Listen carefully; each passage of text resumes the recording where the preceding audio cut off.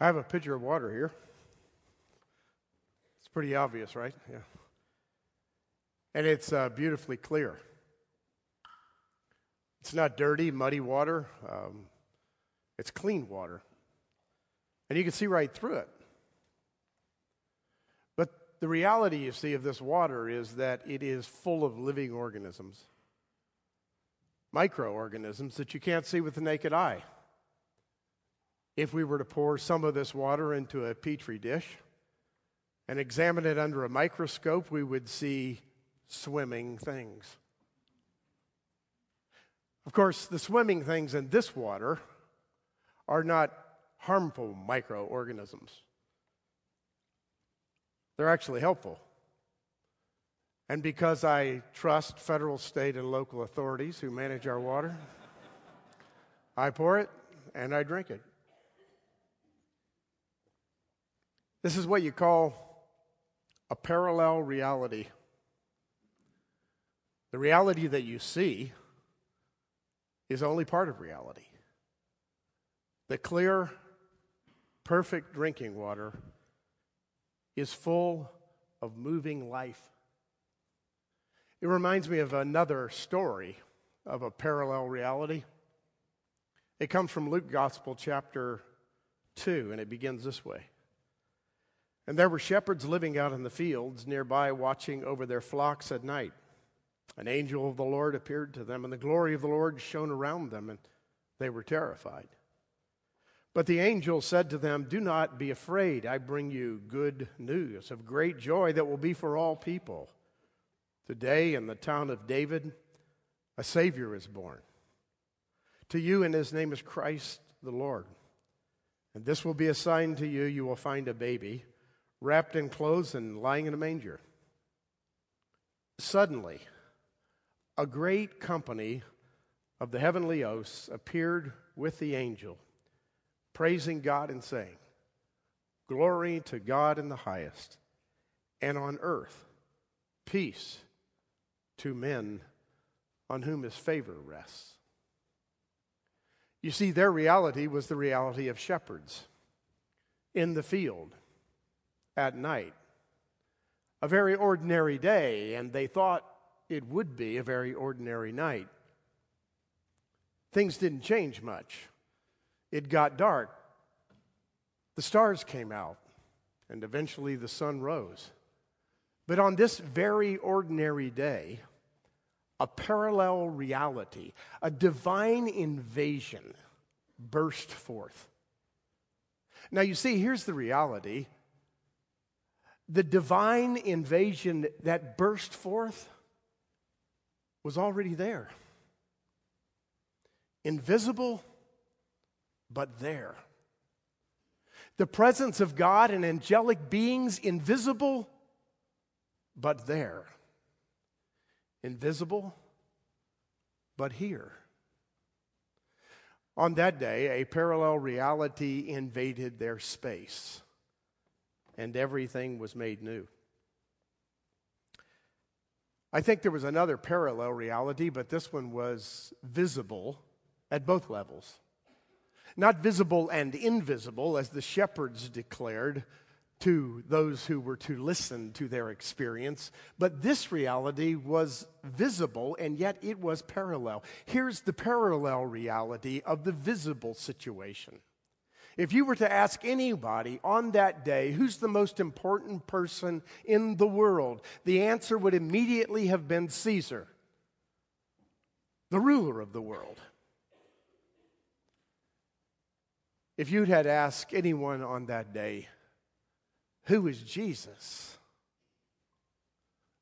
No one would have given you much of an answer. As a matter of fact, they may have said, he's the boy who lives down the street. There were lots of people named Jesus. But on that day, you see, a parallel reality existed, which in this case was absolutely visible. The King of Kings, the Lord of Lords, the one who would be eternal and usurp every authority in the world, including Caesar's, was lying in a manger. Two parallel realities for us to see. On that day, there was not just a parallel reality, a visible and an invisible, but there was really on that day a very peculiar greeting. Here's the greeting I refer to. The angels show up out of nowhere, brilliant in the sky, blazing with glory and holiness and might. And they say to the shepherds, "Don't be afraid." Really? You're not supposed to be afraid? Why not be afraid? It actually comes in the final words of the heavenly host. Those final words are this: "Glory to God in the highest, and on earth peace to men on whom his favor rests." Yes, this is a divine invasion of God himself through angelic announcement, but you need not fear, because this divine invasion is an invasion of grace. And for those of you whose hearts are opened by faith, you have nothing to fear. There was this parallel reality. There was this really peculiar, very peculiar admonition from the angels: "Fear not." And then all of this is from a divine perspective. If you see this picture from any other perspective than a divine perspective, you miss the whole story. Oh, you don't miss it entirely. You see the baby Jesus, you see the camels, you see everybody else who's at the stable in your mind's eye view. But if you don't see this from a divine perspective, you miss it. There's a rather famous phrase that we all use that goes something like this: seeing is believing. Actually, as it relates to faith, it's the other way around. Believing is seeing. When you open up your eyes, when you believe, when you see Christ in the manger, not just the baby, your eyes are opened through faith, through belief, and then, and only then, can you see. You have true sight for blind eyes. And the parallel reality, the invasion of grace, breaks through and transforms your life. I want to tell you something about myself. I don't need to, but I thought I would. I'm colorblind. I mean, not severely. I can tell that Brian's wearing a red tie. And is that red? Oh, thanks. Could have been bad. No, it's not that bad. I know Josiah's got a blue shirt and Brian's got a red tie, and it's just shades of color that I can't see. So in the brilliance of a fall day, when my wife and I are sitting out on our back porch or taking a drive through Brown County, she'll say, "See that deep, beautiful red over there?" And my answer inevitably will be, "No, I don't. I really don't see it. There's some colors out there I see, but I don't see them all."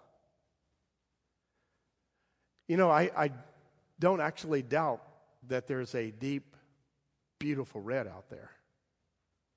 I actually trust her eyes, and the eyes of what seem to be about 90% of the people in my life. I believe it. I just can't see it. I hear now that there's glasses coming out.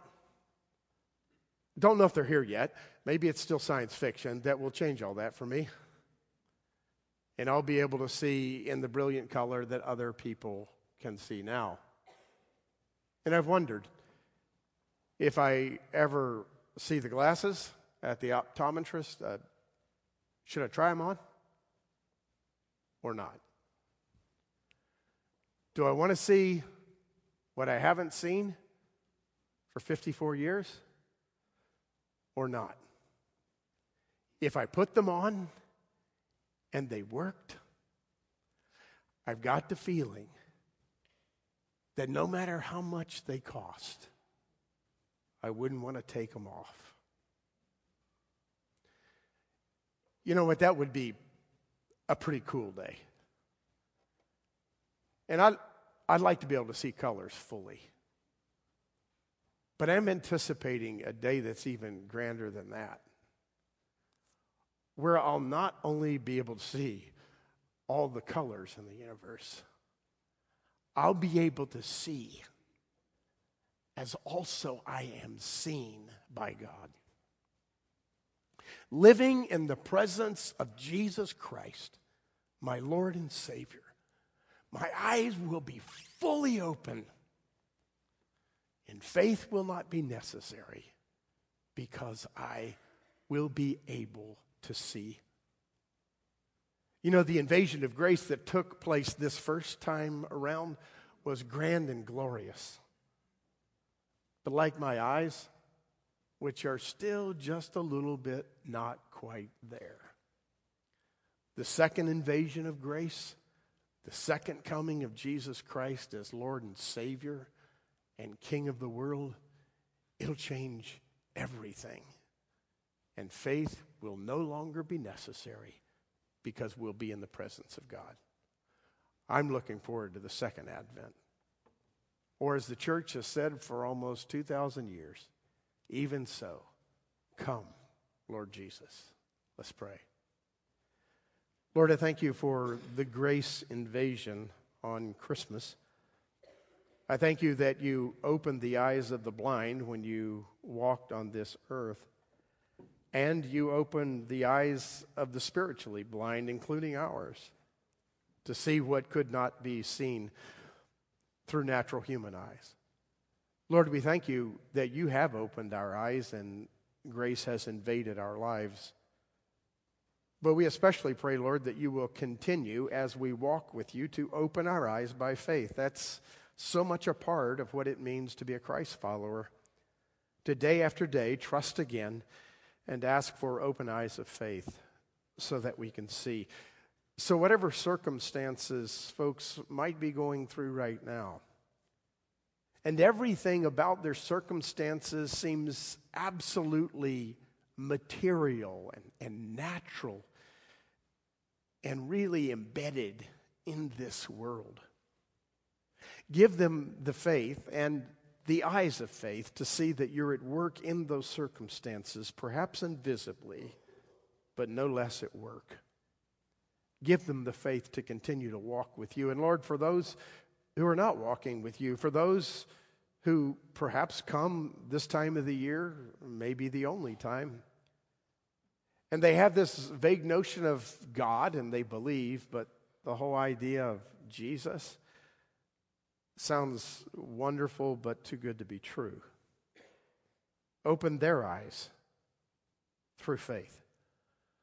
Allow them this season, Lord, for the first time to believe so that they can see. And so in seeing, to believe again. We pray these things through Christ, our Lord and Savior. Amen.